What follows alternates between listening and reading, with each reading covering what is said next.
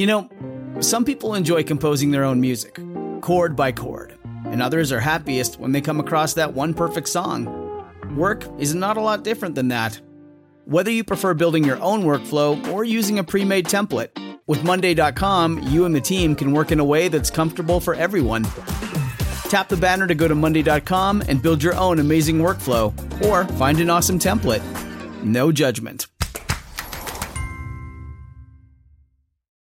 This episode is brought to you by Sax.com. At Sax.com, it's easy to find your new vibe. Dive into the Western trend with gold cowboy boots from Stott, or go full 90s throwback with platforms from Prada. You can shop for everything on your agenda, whether it's a breezy Zimmermann dress for a garden party or a bright Chloe blazer for brunch. Find inspiration for your new vibe every day at Sax.com.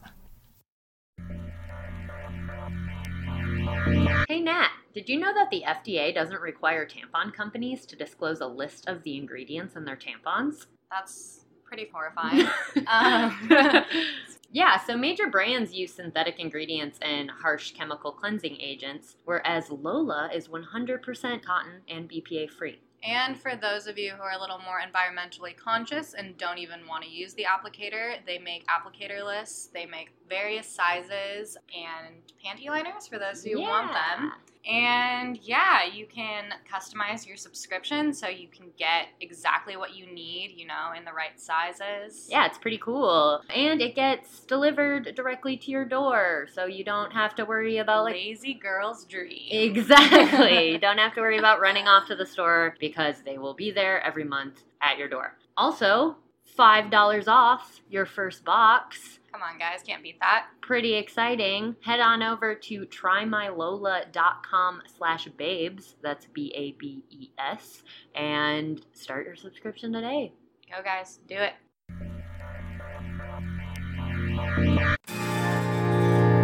From Cabernet to Monet, they're here to slay the art history babes. Welcome to the podcast. I'm Corey. I'm Natalie. I'm Ginny, and we are the Art History Babes. And we were going to be recording on some new equipment, but we're really inept when it comes to technology, so that's not happening today. Eventually. It's going to happen, though. Stay tuned. Be on the lookout. Personally, I think our audio quality is getting a lot better. I think over time, where we're at now, we've improved quite a bit. True. And a lot of podcasts, I mean, obviously ones that are like very well established and have touring dates and all that, but they have sound editors that are separate from people on the podcast. Our sound editor is Corey. Yeah. That's me. I do that. And I did not have experience doing that. She also doesn't get paid for it. So. Exactly. That's actually, before we jump into what we're talking about today, at the end of a piece of work, she gives a shout out. She goes, "It's so many people." I know. She goes, "It takes a lot of people to make a podcast." And granted, it does, but there's only 4 of us, and we do it all. So I was actually like really, after she listed all those names that go into the production of that podcast, I was like really proud of us. I was like, wow. Me too. I was struck by that as well. It was like 15 names. Yeah. Maybe 10. But a lot. Who are like professionals and like get paid and shit. So yeah, but living the dream. I know, right? But yeah, so today we're going to talk about the podcast series, A Piece of Work with Abby Jacobson. I was so excited about this. Yeah, and it didn't disappoint. No, it was so great. I don't know. Before we dive in, does anyone have any fun anecdotes? You went to Hawaii, Nat. Yeah, I did. It was a very quick trip. As my boyfriend pointed out, I was in Hawaii for less days than I was just in San Francisco. So it was very fast, but it was good. Saw some pictures of you on beaches and such. Beaches, snorkeling, you know, all the Hawaiian stuff. Did you see any sharks? No, but I saw a manta ray. Oh, that's cool. Yeah, it was super cool. That's really cool. Yeah, it swam under me. It was kind of scary. Wow. Just kept thinking of Steve Irwin. Not gonna lie. Like, you can't not think about that when that thing's yeah. What a way to go. That's a bummer. I know. I guess when you're Steve Irwin. Right? Death by an animal. Yeah. Families live in The his thing legacy. is, stingrays, like, fatalities due to stingrays are super rare. Right. Yeah, I think and it got was him because it right in the stuck heart. him in. Yeah. Right in the heart. Yeah. Right in the heart. I know, because when I R.I.P. was in San Diego the other day, my friend who surfs was like, if you go in the water, like, shuffle your feet to kick up the sand because that scares the stingrays away. But, like, if they sting you, it's not that bad. It's painful, but you're mostly going to be okay. Yeah, it's kind of it's on the same level as, like, jellyfish and Yeah, stuff. yeah. Unless it gets you in the heart. That's a dope photo. Look at it. Well, Majestic creature. Ooh. I'm not going to take credit. The instructor, the tour guide, offered to take my video camera down. Oh. And she, like, dove. I couldn't Whoa. dive that deep. That's great. But... You could have taken credit for that, and I would have believed it. Oh, I wish. I'm not that badass. That's how you guys can probably hear this a little. The sound at of that. the ocean. The The sound of ocean floor. the race swimming. Saw some turtles. Oh, sea great. turtles. Yeah. Every time Little I've been guys. snorkeling, I never really see anything that great. I'm Me also either. fairly convinced that I died via drowning in an ocean in at least one past life. So I sometimes get a little nervous, like going down under the ocean. And the pressure. Yeah, and trusting the breathing apparatus. It never seems to work properly when I do it. My goggles always fog up really a lot. I mean, it's still cool, but I would... That sounds yeah. super No, stressful. I will Yeah. say that is how most of my snorkeling experiences have gone. This was the first time where I actually felt kind of like in control, and Yeah. I don't know, I gained some confidence this time. I tried Right. diving. I had never tried the just diving down before. I didn't Yeah. have any sort of floaty thing. I just had my little fins. Yeah, yeah. So, I don't know, there's something about this time that I was a little more confident. For Because there sure. were definitely times where I, like, was in the water and would just, like, whip my head around violently. Like, there's a shark behind me. I know him. I know he's there. I feel him. Yeah. So, crazy shark story. Because is it Shark Week or it was Shark Week? It I don't know. was recently. Yeah, a few weeks ago. So I haven't had cable in like a decade. Yeah, me so either. I don't know. But I don't I either, remember but someone it was talking about like, yeah. oh, Shark Week, like it's always the same, essentially. Yeah. But I really love it. I don't know. Someone was saying that recently. But anyways, a friend of mine's friend, who I have met several times in Oregon, got bitten by a shark. Shit. Yeah, great white. He was surfing Indian Beach, for anyone who knows the beaches of Oregon, and he was like, his legs and most of his torso were floating in the water, and he had his arms on his board like he was getting ready to, I guess, get back on or like paddle or whatever. And just all of a sudden felt something on his thigh and got pulled down, punched the shark in the gills. Oh my god. Gets back on his surfboard and just, I guess, adrenaline was just like, shark! And everyone's getting out of the water. And he's a trauma nurse. And so he instructed people on the beach how to tie a tourniquet around his thigh because his muscles were just like shredded in his thigh. That is the Who is craziest this story. person? His name is Joe. You can look it up. Oregon He's shark a attack. real life He's a real superhero. Yeah, he's a real person. Wow. And yeah, I That's just heard that story. And crazy. he's like, that is nuts. And not that I didn't believe my friend that told me, but then I looked it up on the news and like it was all over the place. And yeah, it was nuts. So That's be careful crazy. out there. But also, it's very rare. Yeah. But still be But careful. also, let's stop demonizing sharks Oh, because, yeah. like, Oh, no. they're, it's a rare thing. Oh, And yeah. It is. that's kind of the fault of Shark Week. It's like Shark Week's Yeah. made a lot of people think that, like, sharks are a lot scarier than they actually are. Yeah. And Or it's that like, it's that's just a like bummer. more of, it should be more of a fear. Like that's what people get in their minds. Yeah. That Yeah. It's not even like when I'm in the ocean, I'm not even necessarily thinking about sharks. I just am thinking about things swimming beneath me that I can't see. And that unnerves me. Yeah, I Definitely. will say the moments when I did get a little freaked out was like when you guys know Molokini? It's like that crater-shaped massive land, and you can't go on it, like you can't walk on it, but it like connects down to the coral, so there's just like so many fish and shit living out there. And it's actually really sad. I kind of wanted to look up pictures of what it looked like before, because you can just tell like most of that coral is just so dead. Yeah. And it's all fucked up and people suck and whatever. But when you were in there, you're like kind of looking down at the coral and all this stuff, and then if you turn around, it's just like endless water, and you know the way the like light shines through, and so it creates these like effects, but you just can't see anything. It just like blurs out, and I was kind of like, Yeah.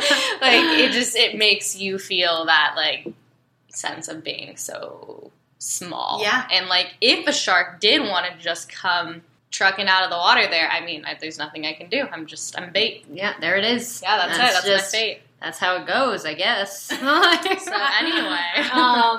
A piece of work. Piece of work. Nothing to do with. Yeah, it has nothing to do with sharks, but that's okay.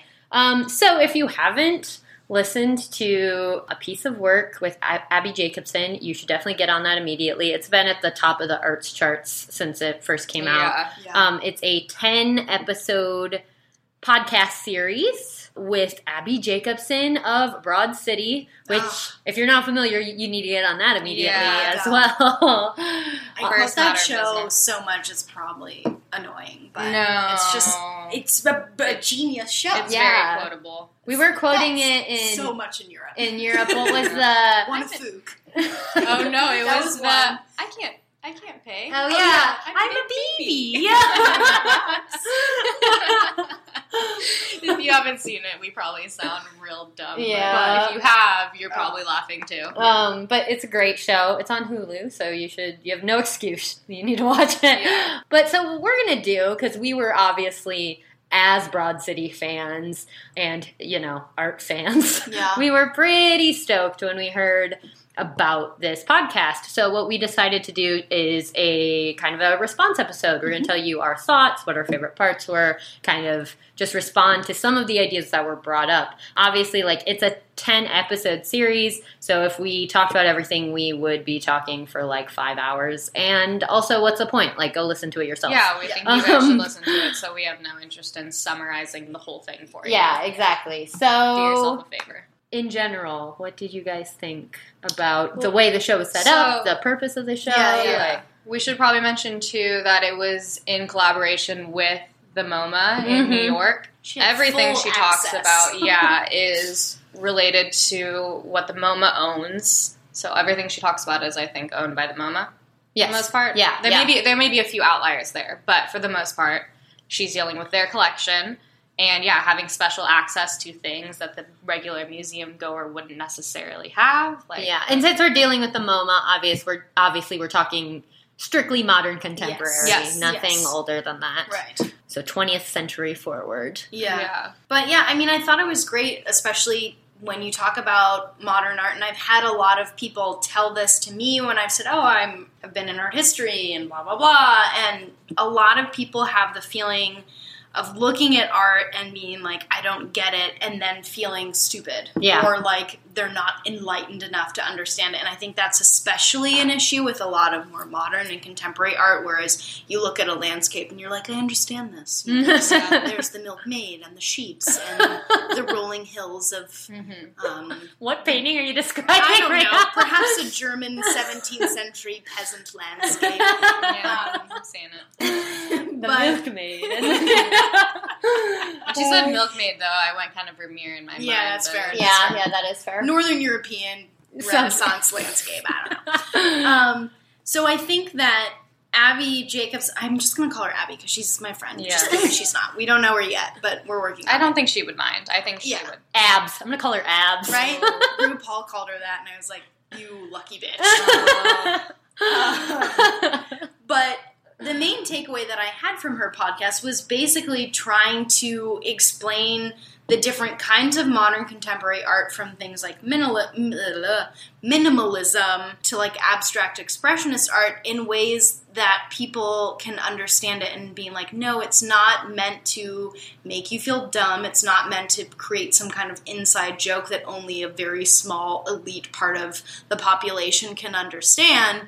And also touching base on the whole thing of like, my kid could do that, or like, I could do that, and really delving more into the concept of like, so much of art can be in the idea behind it, and not so much only the product. So I thought that was really cool, and I really think she accomplished it. Definitely. In a human, approachable, funny way. Definitely. And we'll go more into detail, but just the people she had on the show. She had amazing guests that we also, like Hannibal Buress. Questlove. Questlove is probably my favorite human. That was my favorite episode.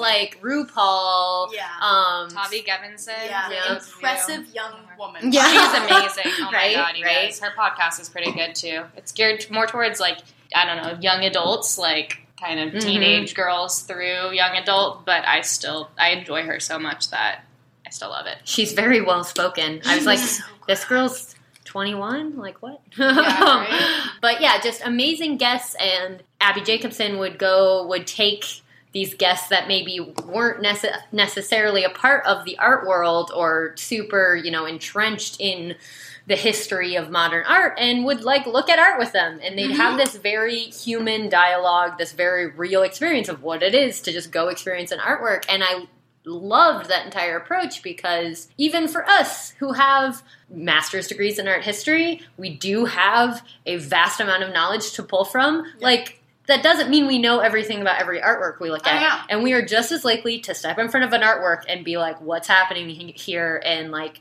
having to make sense of the experience with no background knowledge. Like, and I think that's such an important aspect of experiencing artwork, and the podcast just captures it in a very fun and engaging way. Yeah. Totally. And in addition to, people like art historians and curators having their own separate, like, emotional or kind of intuitive experience with artwork rather than just a historical one, like... Yeah. She does a good job of bringing in curators who do kind of, curators or art educators or other people of that nature, academics, and they'll explain, historically, or sometimes they'll just explain their impression. Like, you kind of get all of these levels of interpretation, and she never, ever poses one above another. She really works hard, I feel like, at kind of diminishing any sort of hierarchy of knowledge about art, of experience about art, of different art forms. Like, she tries to make everything really egalitarian, and I think she does a good job. Yeah, definitely. And it's fun, and it's funny. Yeah. And which is what an experience to the MoMA should be like. Like, we pay money to go to these museums. Like, you should enjoy yourself, you know? For sure. Like, it shouldn't just be this test of how cultured you are, you know? Yeah.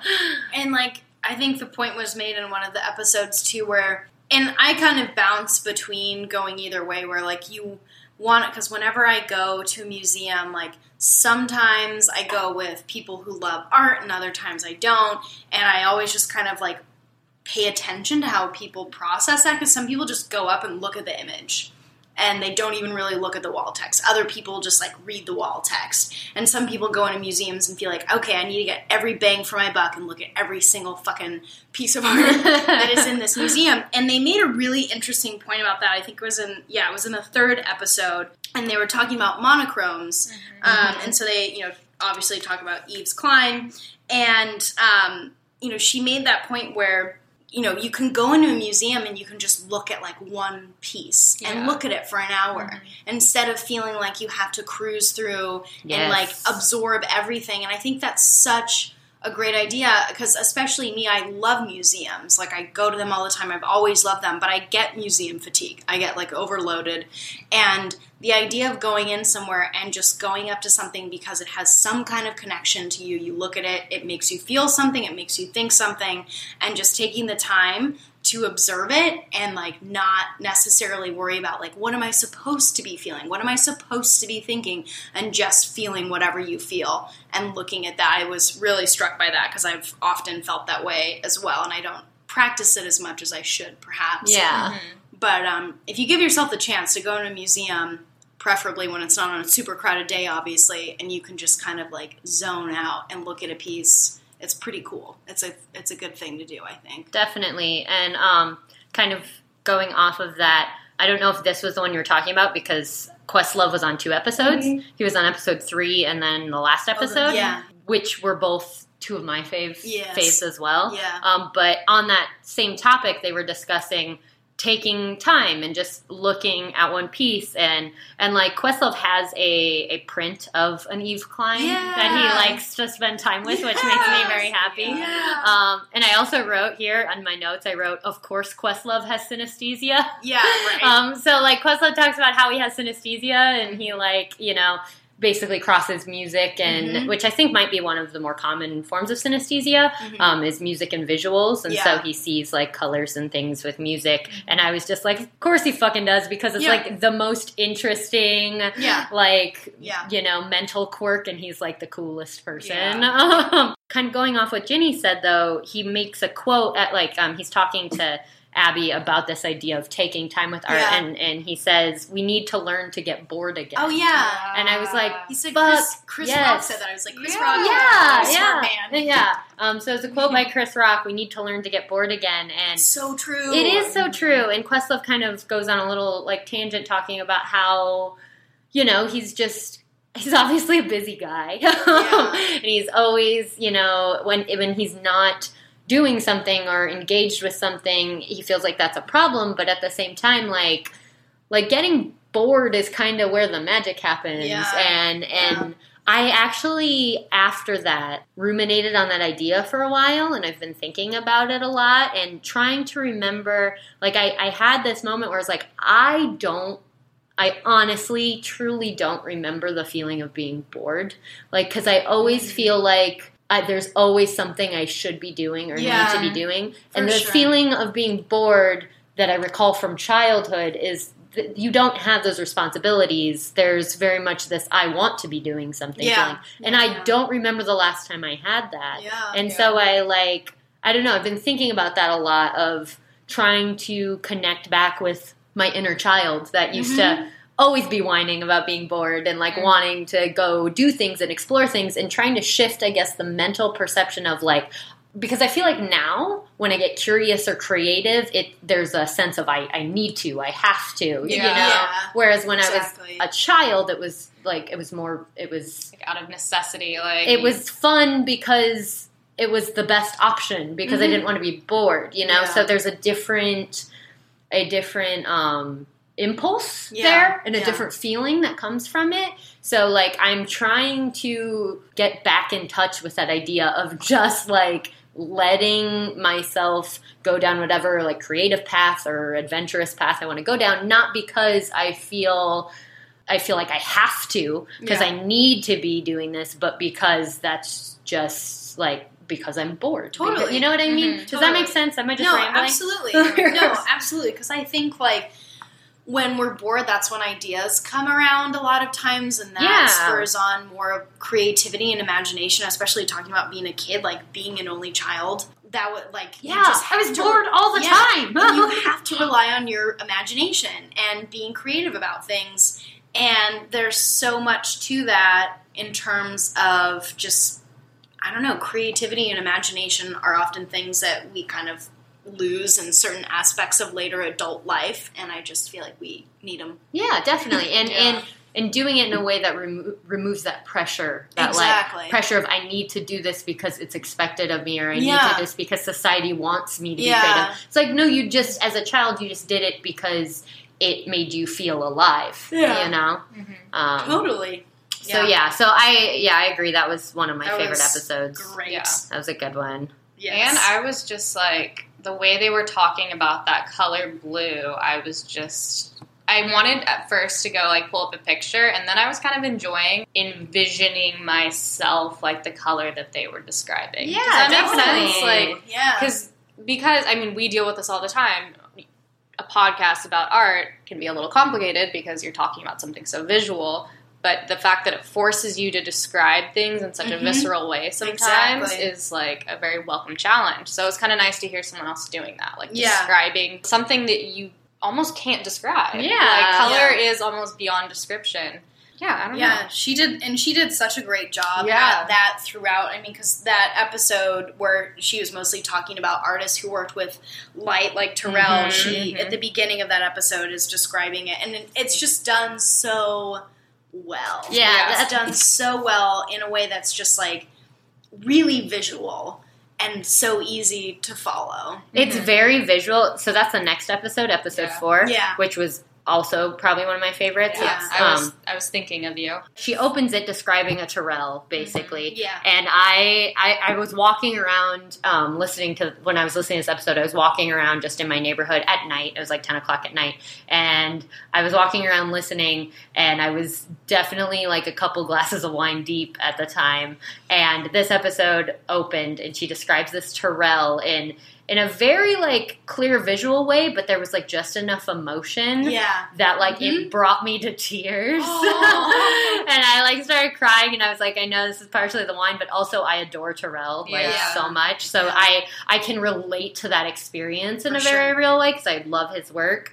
In terms of the work that Abbi Jacobson did in this podcast, I just thought that was a brilliant moment from her. Yeah. It was just a very cool experience to hear verbalized. Sure. Definitely. And then also moving throughout the rest of the episode, Abbi goes into a Tyrell with Samantha Irby. Yeah. And they have a very fun time. Yeah, that was great. I want to go there so bad. I know. Oh my god. I'm actually really mad. Okay, so I have been in Tyrells like that. There was the one at LACMA, but I was at MoMA PS1 in July. I was there for a whole day, like for warm up, like getting drunk, and there was like there were DJs and stuff, and like we went and looked at some of the art, but I didn't realize that there was this like really important Tyrell there, and it might be one of my greatest regrets. So I have to go back to MoMA PS1 because I don't know how I missed that. I feel really dumb. The DeYoung has a Tyrell out in the sculpture garden. That Tyrell I've spent a lot of time in. Yeah. That one, because that one's a little different. It's a skyscape. It doesn't have the light, but he uses natural light. Yeah. And the space itself is crazy cool. Yeah, it's a very beautiful experience. I've been to that one quite a few times. I think that might be the first Tyrell I ever went to, actually. Oh, yeah. So, like, they just had a blast, like, in the Tyrell, which is just a fun experience to listen to. Mm-hmm. And then later in that episode, Abbi meets up with Flavian Judd. Yeah, with Donald Judd's son. Oh, just Flavin. Flavin, yeah. It's Donald Judd's son, Flavin Judd, who is named after the infamous light artist Dan Flavin and his dad, the infamous minimalist artist Donald Judd. And I was like, that is the most crazy way to come into the world. Right. Is to be named after the two most just like high art kind of like, I mean, a lot of people consider their work to be somewhat inaccessible or like kind of, you know, and you're named after both of them. Yeah. It's like, Man. What? I know, that was a trip. Yeah. Flavin was a very nice dude though, and he was in a little bit of a little smug. Is that weird? No, I don't think it's weird at all, and I also don't blame him because his name is Flavin Judd. I was gonna say I wouldn't go as far as to say that I thought he was like rude or like I don't even know that I'd say pretentious. He just was but just definitely like, it was just normal, smug. you know? Like it's just my childhood. It's like, okay, yes, it was just your childhood, but you should also recognize that your childhood was a little different from many people listening to you. You need to recognize you've had a very interesting existence. Yeah, he acted like it was a weird question to be like... Yeah. And he was talking, I think it was in the next episode, on minimalism and how the term, like his dad considered it to be so problematic. And that it was created by art critics. And I was kind of like, I had mixed feelings about that. Same. Because most of the terms for different art movements came out of criticism by art critics. Yeah. And I think there's something to, like, embracing the term and being like, yeah, you know what? Sure. Yeah. And but then on the flip side, I got his point of being like, if you call something minimalist, then you aren't able to see all of its possibilities. Yeah. But it raised an interesting kind of debate in my own head. I thought so too, because what came to mind was the whole pointillism thing and how I had learned. I learned in a class that pointillism was not a term created by anyone who was using the technique, but they called it divisionism because it was a division of lines, whatever. So in that case, I was like, okay, I think that's fair to be like, it's not this, it's this. Yeah. But I was like, well, they're saying it's not minimalism, but then they're not trying to give us another description. So it's like, to me, it just felt a little like, I don't know, just trying to be difficult almost. But I agree. I think it's important to mention, I think he says in more or less words that to call it minimalism is to reduce what it is. You're calling it a reduction rather than understanding all of the nuances and depth of it. Right. But like then do better and describe it better. I don't know. I mean I totally see what you're saying. I think this is also just the age-old debate between the artiste and like the art historian is like what an art critic or an art historian does is they try and define visual art. That's what they do, so it can be explained in some way. And then the art itself obviously is never going to perfectly fit in any definition given to it. The same way a human being will never fit into any definition that you give about them, but that's just what the human mind does, is we try to create distinctions because that's how our brains work. They work in terms of definition and pattern. Yeah. And so it's basically like, yeah, you're right. You're right. Minimalism doesn't say what the art is, but like it has to go in a group, you know? Yeah. It just has to go in a group. That's a group it's gone in. Yeah. So that's the way it is, and that shit goes back like centuries. Exactly. That's all literally all art movements. Yeah. We talked about it in the Impressionism episode. Yeah. Impressionists didn't like the term Impressionism. Yes. Fauvism. It started as an insult as well. Yeah. Like this Baroque. is Baroque. Like misshapen pearl. Mannerism, like all of that shit. It all came from people who didn't like it. And that, it's just the way it is. Not saying it's like wrong or right, not saying it could be, but it's just such a circular debate. Not to say that it's not worth debating about it. Yeah, I just was like, that's... But it's just like, at the end of the day, it's going to have the same outcome. We understand that a term can't embody everything about a specific work of art. We all know that. If you don't know, we get it.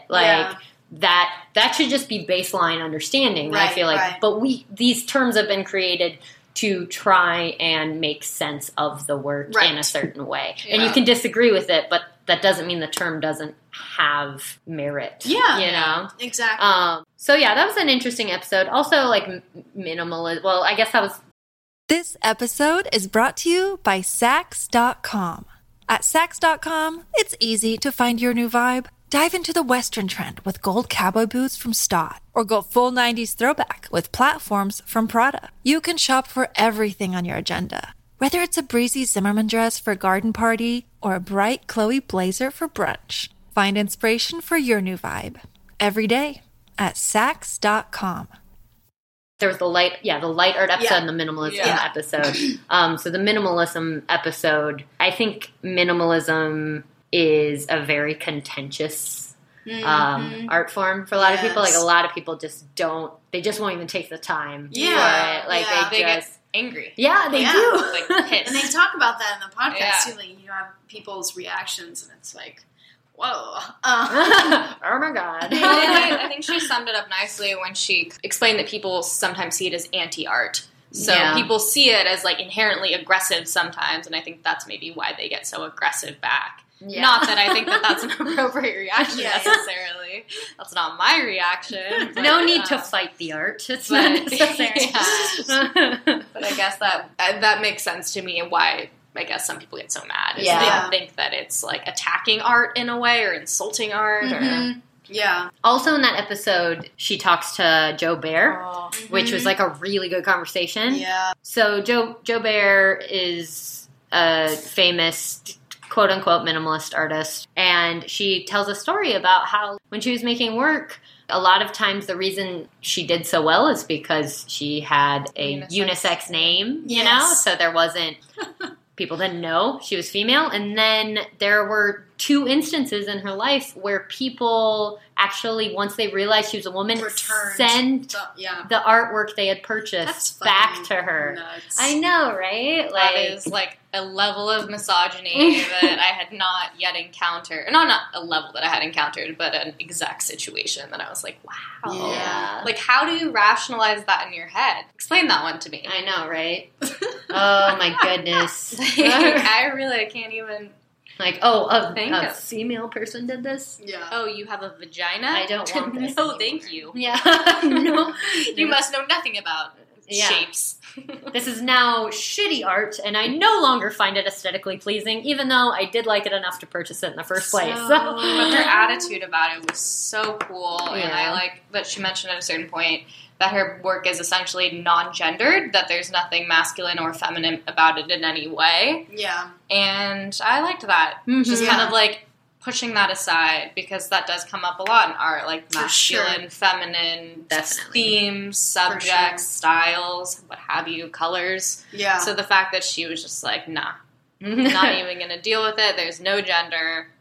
It's just artwork. Yeah, exactly. And what'd she say? And she said, it's genuine and it's good, and that's why it's lasted. And Fuck I was like, you are. Get it? You are Fuck yeah, it. Joe. You are all of it.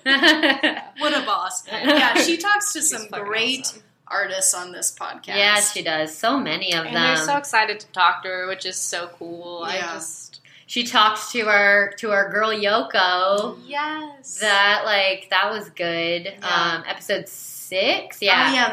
Her Carolee Schneemann, and then she talks about Yoko in that piece. Yeah. That was the performance art episode, which was great because even as an art historian, sometimes performance art I'm like, I don't know about it. Like some of it I'm like, yes. And then other ones it's been the harder medium for me to get into, and I feel like Abby approaches that kind of general consensus that a lot of people don't get it, or they don't like it, or they're like, how is this art?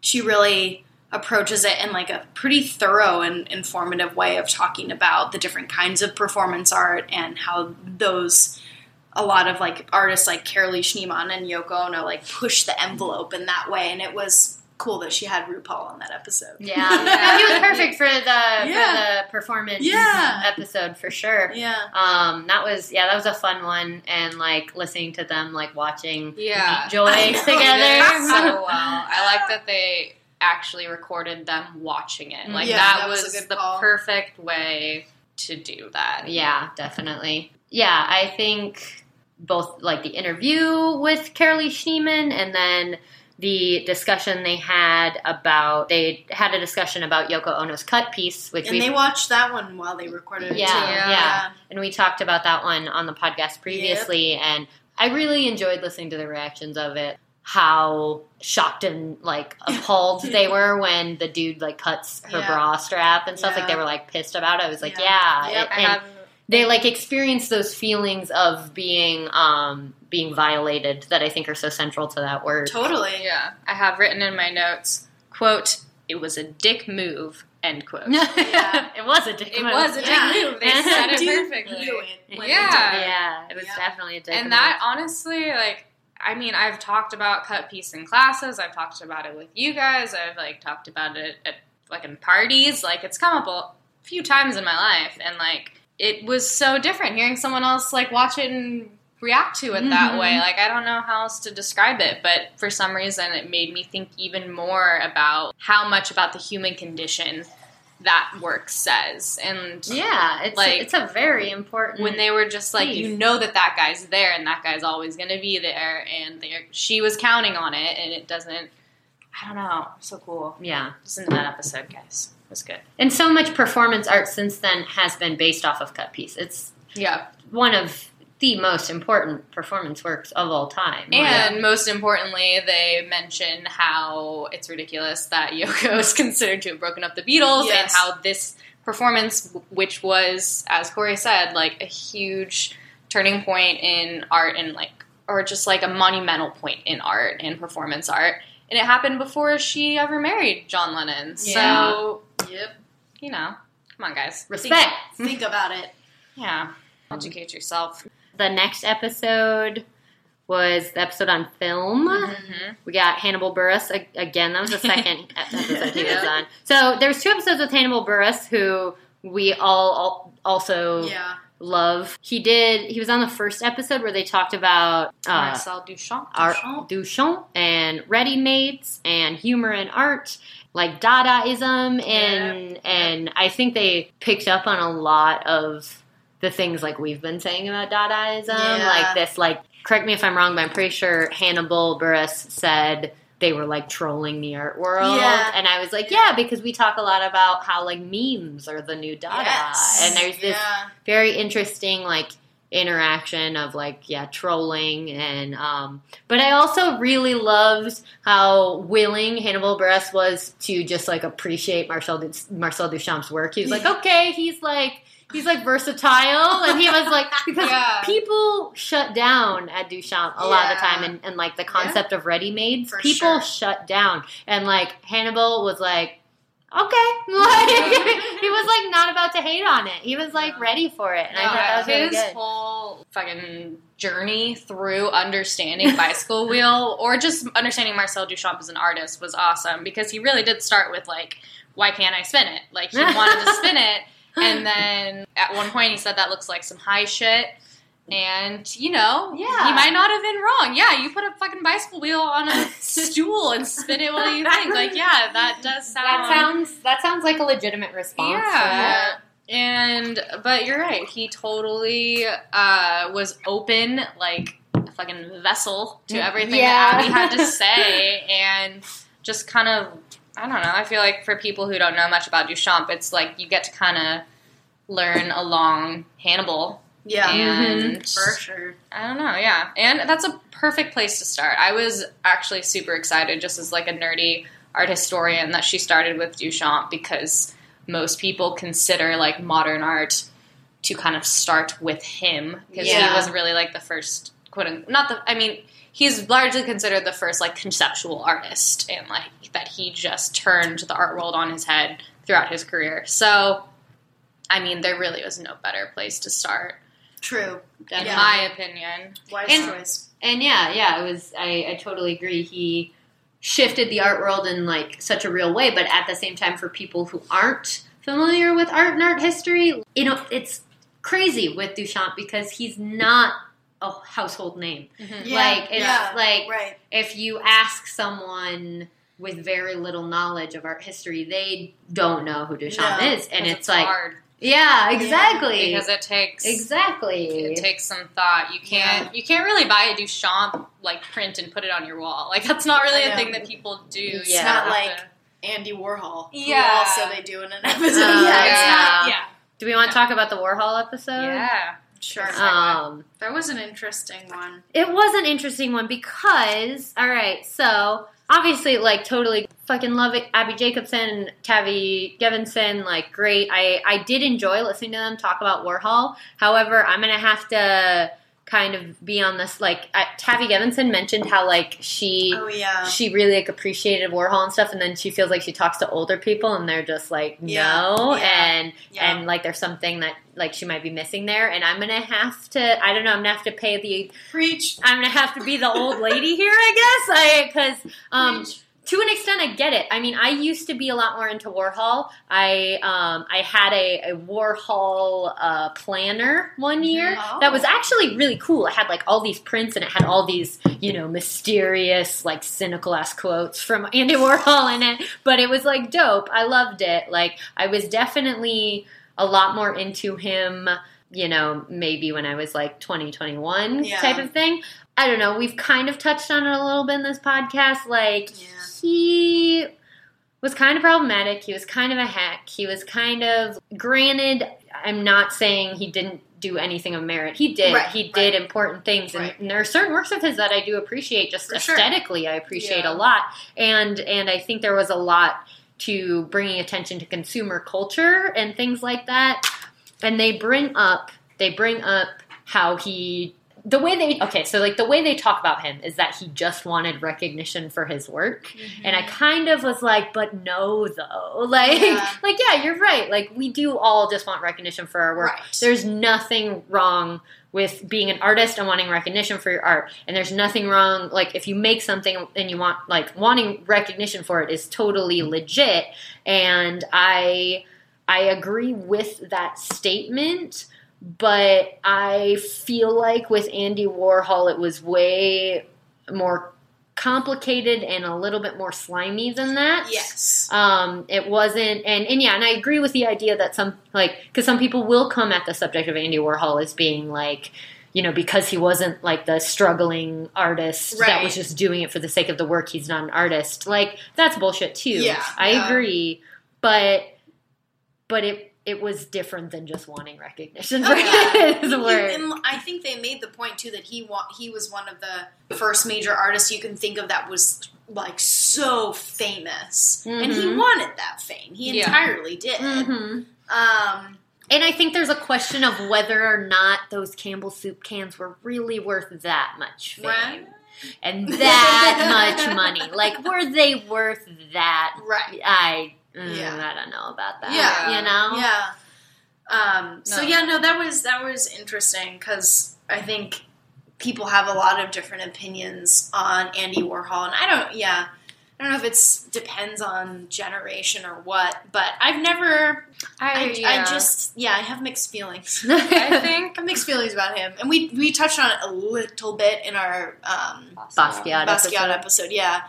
I think he's a very complicated and fascinating character. Certainly. I will give you that 100%. And I had the life to prove it. Yeah, and I'm looking forward to doing a future episode on him. Oh, I think he's incredibly fascinating, but the quickness to just be like, Andy Warhol's great, I think is also. Yeah. Well, and I will say, I definitely, like, what stood out to me in that episode was how Abby Jacobson herself was relating to Warhol. So I remember that. Yeah, I think that maybe put a different spin on it. That she wasn't necessarily like maybe meaning to like place him on a pedestal so much as, she points out that he was an illustrator first, and then he had a TV show, and she's like, "Hey, that's kind of weird." Like, I think she has that perspective, which kind of shifts her mindset, and maybe, having the illustration thing in common, like, because... Which was, in terms of the podcast, I agree. It was an interesting... It was an interesting moment in the podcast because I think... I mean, it's partially kind of what we try to do here is, like...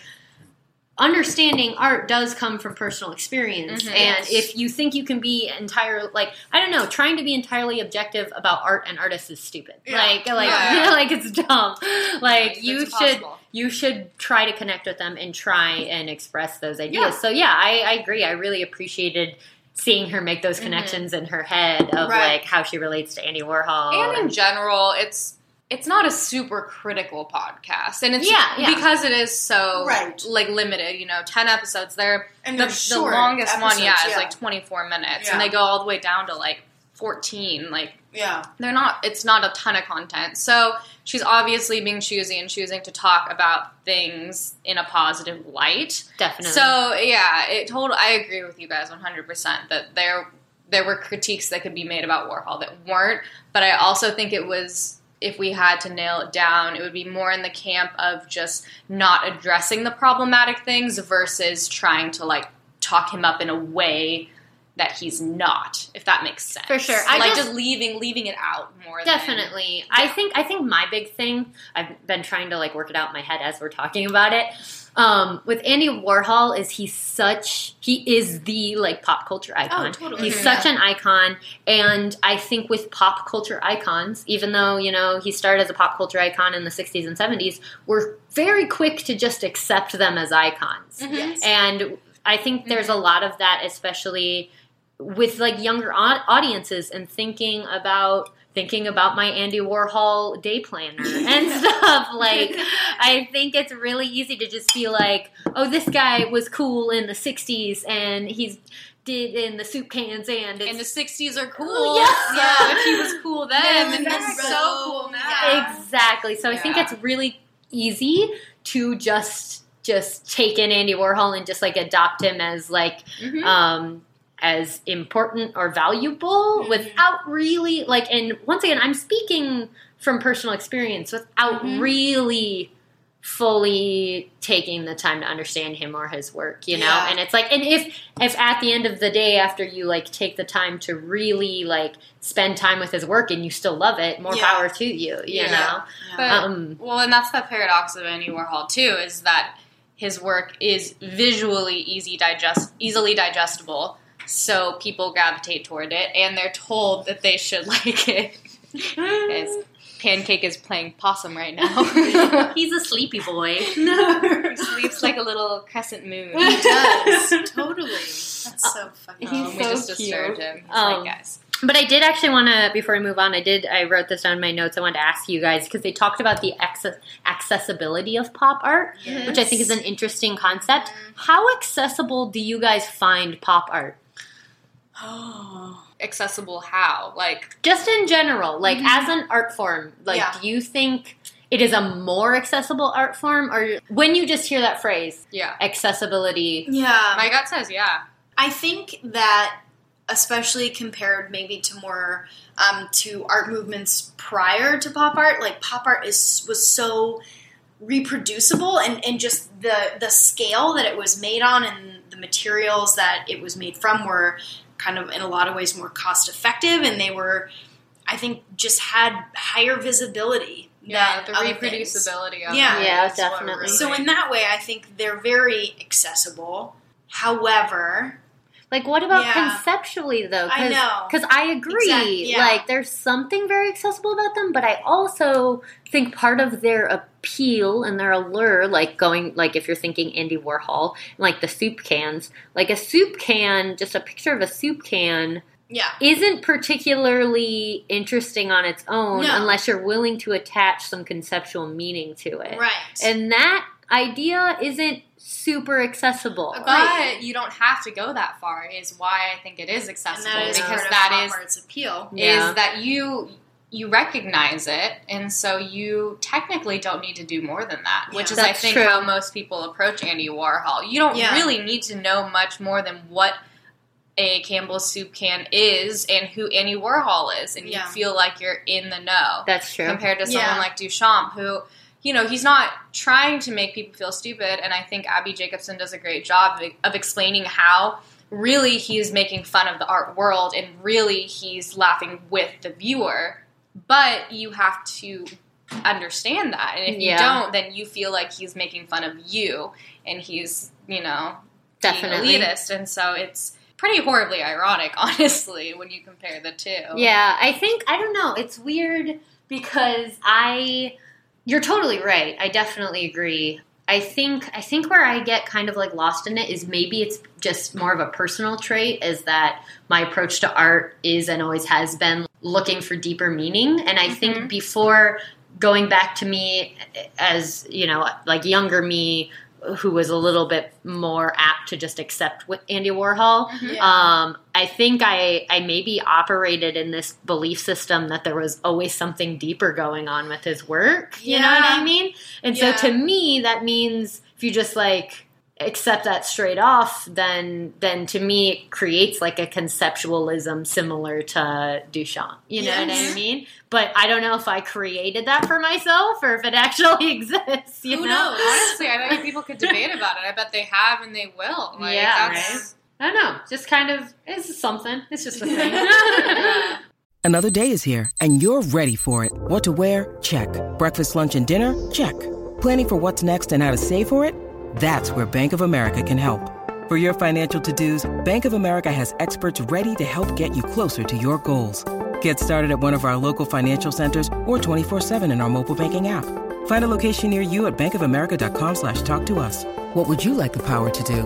Mobile banking requires downloading the app and is only available for select devices. Message and data rates may apply. Bank of America NA, member FDIC. What else do we have to talk about? The emojis episode. The emojis episode. That's our return of Questlove. Oh, Questlove and Paola Antonelli. Oh, she was the coolest. All the curators that she talked to on this podcast were great. They seemed so lovely. But Paola was just a bundle of Italian joy. I loved her so much. Had such a cool approach in talking about like putting the original emojis in the exhibit and things like putting video games in fine art museums, which is fucking dope. Yeah. Keep doing it, Paola. Like, and the fact that they were talking about that, and I think Questlove made the point of being like, okay, was it controversial? And it's like, yes, and that in and of itself is so much of the point. I know. So much of the point. Did it spark debate? If the answer is yes, discussion. It's art. Exactly. So that was repeat that because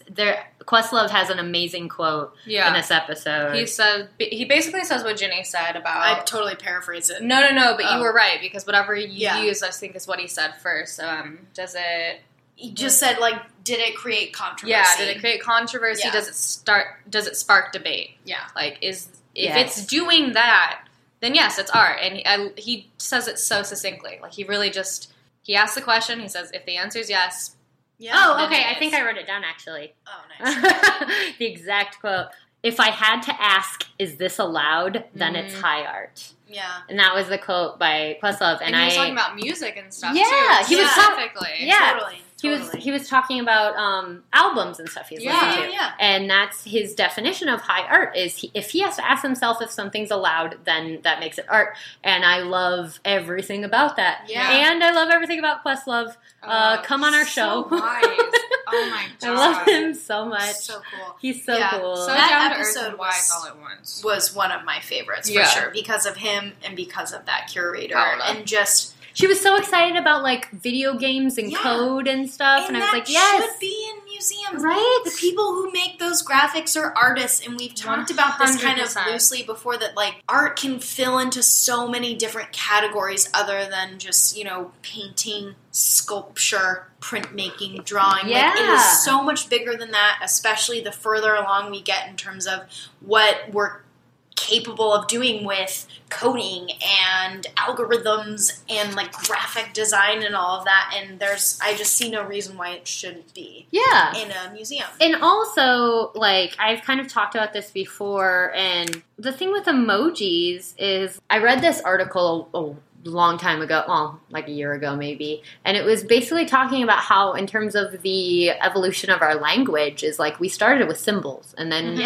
they turned into letters and then turned into language, and now we're reverting back to very similar symbols. Yes. Like they are pictorial symbols that mean things, and it's taking on a life of its own where a combination of 3 emojis can mean something all its own. It's becoming its own language. And if you don't think that is some kind of beautiful human art form, like, I'm sorry, but you're missing the point. Exactly. And I loved Abby's take on it, where she was like, her biggest issue with emojis is that they weren't, like, specific enough to how she wanted them to look. And that's so perfect. As an illustrator, she's basically just, like, I understand visual language to the point that, like, emojis make me mad because they're not what I want them to be. And, like, that's perfect. And I like that they talked about the trajectory of emojis being customizable. And exactly. Oh, they talked about Bitmojis too. Yes, and I loved that Questlove was super into Bitmojis. That made me happy. I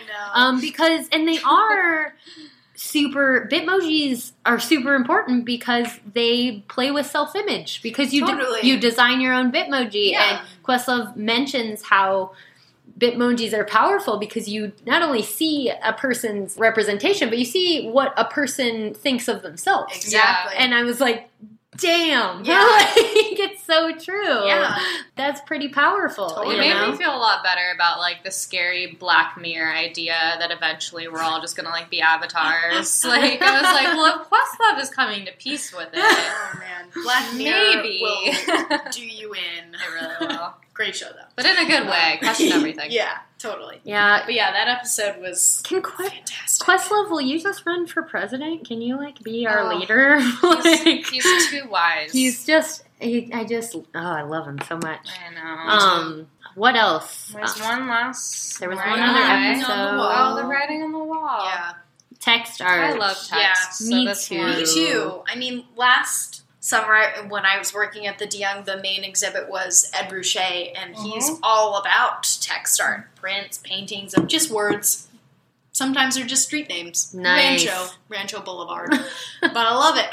Yeah. No, Jenny Holzer has been one of my favorites for a very long time, and her stuff is pretty much purely text, you know, in different scenarios and in different ways. Sometimes she's had exhibits where she's done, you know, illuminated text on buildings. I love Tracy Eamon. Yeah, like they're just. She also has a whole installation in the sculpture garden at the Walker in Minneapolis, where there are these benches, and it's just like her text art on top of them. Yeah. Like these really interesting, beautiful, poetic phrases. I think she's amazing. And I think text art is super amazing because to claim that words aren't visual is also stupid. Yeah. You know? Typography, hello. Yeah. No, totally. And I mean, especially from our perspective, we write about visual material. Yeah. So there is such a natural and beautiful interplay between text and image, and then bringing that together in a totally visual way is just so cool. And the text enhances the image, and the image enhances the text, and both of them can kind of interplay off of each other and create something, you know, that can be really emotional and evocative. It is such such a natural relationship. And in this episode, and then also in an earlier episode, episode 7 as well, they talk, or Abby Jacobson talks to Martine Sims. Yes. Who, oh my God. She is amazing. She's so cool. And I spent some time watching some of her work last night, and I'm going to go a lot deeper into it. Dude. She lives in LA. We should try and get her on the show. Can you imagine? She's so cool. And her work is really interesting.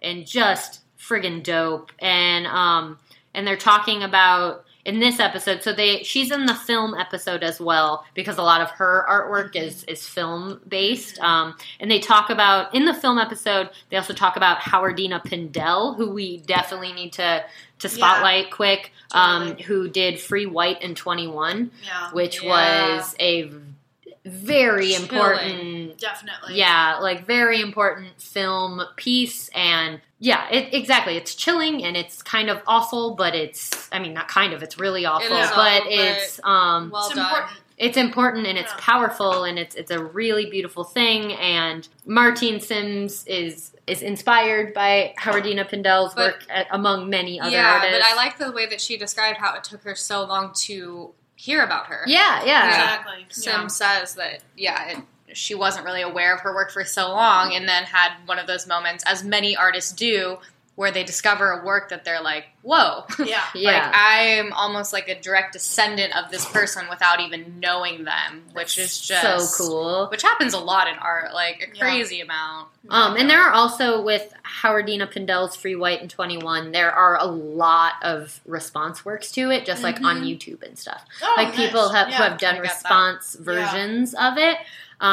So definitely look into that. But Martine Sims, amazing contemporary artist out of LA. She's 29. She's our age, and she just does really provocative work, but she's also really cool and really chill. Super down to earth. She had the best vibe, and they were talking about text art, and brings up the idea that symbol, textual symbols, can also be aesthetic. They're not just letters. They also have an aesthetic existence of their own. For sure. So with text art, sometimes it is about what the text is saying, but a lot of times it's about the visual expression of that text as well. Yeah. And so, there's such an important interplay of how words work and how visual material works. Yeah, totally. And how words are visual material. Yes, and she has these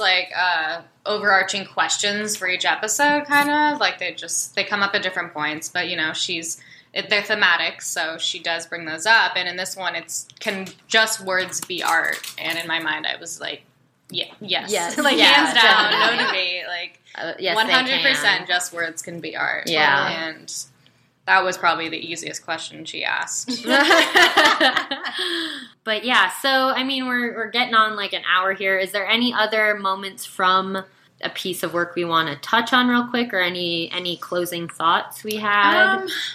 You need to go listen immediately. Like, we barely, got Overall, into it. Fantastic. Great guests, great artists, lots of really quality interviews with a wide range of different kinds of people that all kind of contributed to this educational but in like fun podcast. It was a good time. It was a good time. It was good. I was really, like, there were multiple times where I was, like, really jealous that I wasn't in that room. Like, really the whole podcast. I was, like, really jealous I wasn't in that room. I was like, I just want to be there right now. Yeah, so many, Abby Jacobson got to have so many cool experiences just talking to these artists. And, like, she got a lot of behind-the-scenes material. And it was cool to hear her tell her whole story, too, which we didn't really get into but she talks about her kind of relationship to art, which is a lifelong relationship. She talks about how it's kind of started in childhood. She comes from a family of artists, and it's just, I didn't know all of those details about her life. I knew that she was an illustrator. I didn't know she was a illustrator with a degree. Like, I didn't realize that she actually went to art school and, like, that was a point in her life. And I also liked when she talked about how people assume that she is Abby from Broad City. Because obviously her character from Broad City is based on her, but they're not the same person per se, you know? And she kind of talked about how there's an interesting intersection there where people just assume that whatever happens on the show is representative of her real life. But she's also making herself so visible to society. So vulnerable. It's terrifying. Well, and she's so humble about, or not even, humble's not the right word. I'm trying to, like, almost gracious about where she is. And definitely. I forget which guest it is, but someone basically, I think it's RuPaul, is like, well, people come up to you on the street, right? And maybe it's not RuPaul. I don't know. Someone is talking about how people must come up to her all the time in New York now and be like, Abby, oh my god, da-da-da. Where's Alana? And she, in response, she's kind of like, that is kind of how it is. But she's not, like, angry or, like, upset about it. She doesn't feel slighted. Like, you can tell she's kind of, like, aware of the way that she's opened herself up to people. And, I don't know, she's, like, patient with the fact that people think that they know her or, like, want to approach her like they do. And she doesn't get too worked up about it. It's almost like she makes me like her even more. She's forgiving of people for doing that. Like, she understands. And I thought that was cool. Because you don't have to. Because that has to be super annoying. Yeah, definitely. Can't even imagine. Yeah, no, it's super great series. Super cool. I'm really glad they did it. And I'm glad go listen to it. Yeah, you should listen to it. And I'm glad we got to talk about it in response. And I think it's really cool. So head on over to iTunes and check that out. Let's do a couple quick listener mails. Certainly. All right, we have a message from Jacqueline, and the subject line is, thank you. Hey babes, I just wanted to thank each of you for this podcast. I listen to y'all when I'm in my studio working, and it's so rad to be able to freshen up my art history with such knowledgeable and fun women. I'm also going back to school for both art history and sociology, so this has been an amazing asset. Cheers, Jacqueline. That's so cool. That is really so cool. Art history and sociology are a great combination, BT dub. Mm-hmm. Like, you can do a lot of really interesting things with that. Also, love that you consider us an asset. That, like, whenever people, I don't know, like, because this is so, I mean, obviously a ton of work goes into this, and, like, we work really hard on our research, but it's also really fun. So when people use us as some kind of a resource, like, that's like the nicest thing ever. We really appreciate it. Crazy cool. We got another one from Tamara? Podcast. Tamara.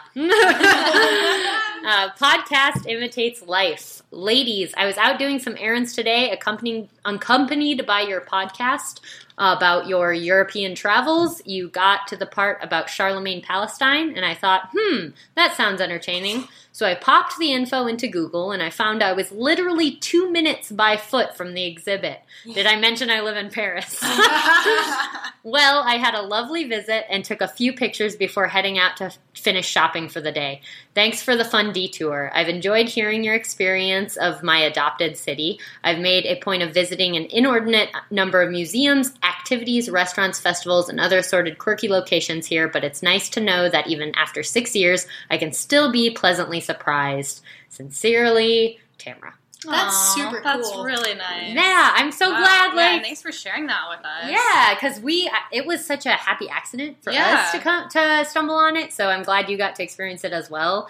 It's a super fun exhibit. If anyone else is listening and is in Paris, they should also check it out at the Jewish Museum. Hopefully it's still up. I mean, well, it was today. Oh, sweet. 8 hours ago. Okay, well then it's still up. It's still up. Go check it out at the Jewish Museum. Let's see, those are short ones, so let's throw one more in real quick because we have so much listener mail. You guys are the best. Okay, let's do this one. Do you want to read this one, Jenny? Yeah. I can read that. I don't have my glasses, but I can do it. This is from Gabrielle. Hello. Oh, subject, Hieronymus Bosch. Oh, I bet I know what this is going to be about. Okay. Hello. Hieronymus Bosch, maybe? Yeah, probably. Hello. I love you guys heaps. You're so cool. I listen to your podcast with a glass of wine while I make dinner, and it's absolutely fabulous. I'm not sure if you'll even read this, girl, we are, but I just want you to know that I love you and you're amazing. I'm pretty sure I've emailed before to say the same thing, but I don't care. Girl, we love it all. Also, I've called you girl a couple times. Hope that's okay. I do have one request. Hieronymus Bosch is one of my favorite artists, and I was wondering if you haven't done one already, if you guys could do an episode on him. That would be awesome. Peace out. Okay, peace out. Gabby. Thank you, Gabby. And that is a great recommendation, and we also love Hieronymus Bosch, and that can certainly be one on the docs. Yeah, I feel like we talk about him all the time. He's definitely a favorite of every one of us. I have a future tattoo planned inspired by Hieronymus Bosch. Also, he's our Facebook account name. Yeah, is Hieronymus Bosch. We were going to disclose that. I almost said it, and then I was like, is that a secret? No, it's fine. If you want to Facebook friend us, find us, Hieronymus Bosch. That's us. Yeah, we love him. He's such a fucking weirdo. I love him so much. It's fantastic. So he is definitely added to the list. Maybe we'll push him up a little bit. Yeah, if you guys have requests, whether they're on our list or not, send them to us, because when people send us requests, we kind of push them up in importance because we know you guys want to hear them. But thank you for that super sweet message, and you can email us as often as you want. It just brightens our day, and we really appreciate it. So thank you all so much for listening to this response episode. You got to go check out A Piece of Work. If you have questions, comments, anything, email us at arthistorybabes@gmail.com. You can head over to our Patreon, patreon.com/arthistorybabes. Just a quick thing, we're going to start doing little bonus episodes for all of our lovely patrons on Patreon. So if you donate, you will have access to monthly mini episodes from us that no one else will have access to. So VIP, exactly, and some behind the scenes bonus footage as well. So if that interests you, go to patreon.com/arthistorybabes. Donate whatever you can. We sincerely appreciate it. We're not asking for big bucks necessarily. No, you will have access with any donation, no matter the price. Yeah. So anything is welcome and appreciated. Write us a review on iTunes, Apple Podcasts. We love them. Check us out on all the social medias. We're there. And thanks for listening. Thank you all. Bye. Bye. From Cabernet to Monet, they're here to slay the art history babes. We were quoting it in so much in Europe. In Europe, what was the one fook? Oh no, it was the I can't pay. Oh yeah, I'm a baby. Yeah.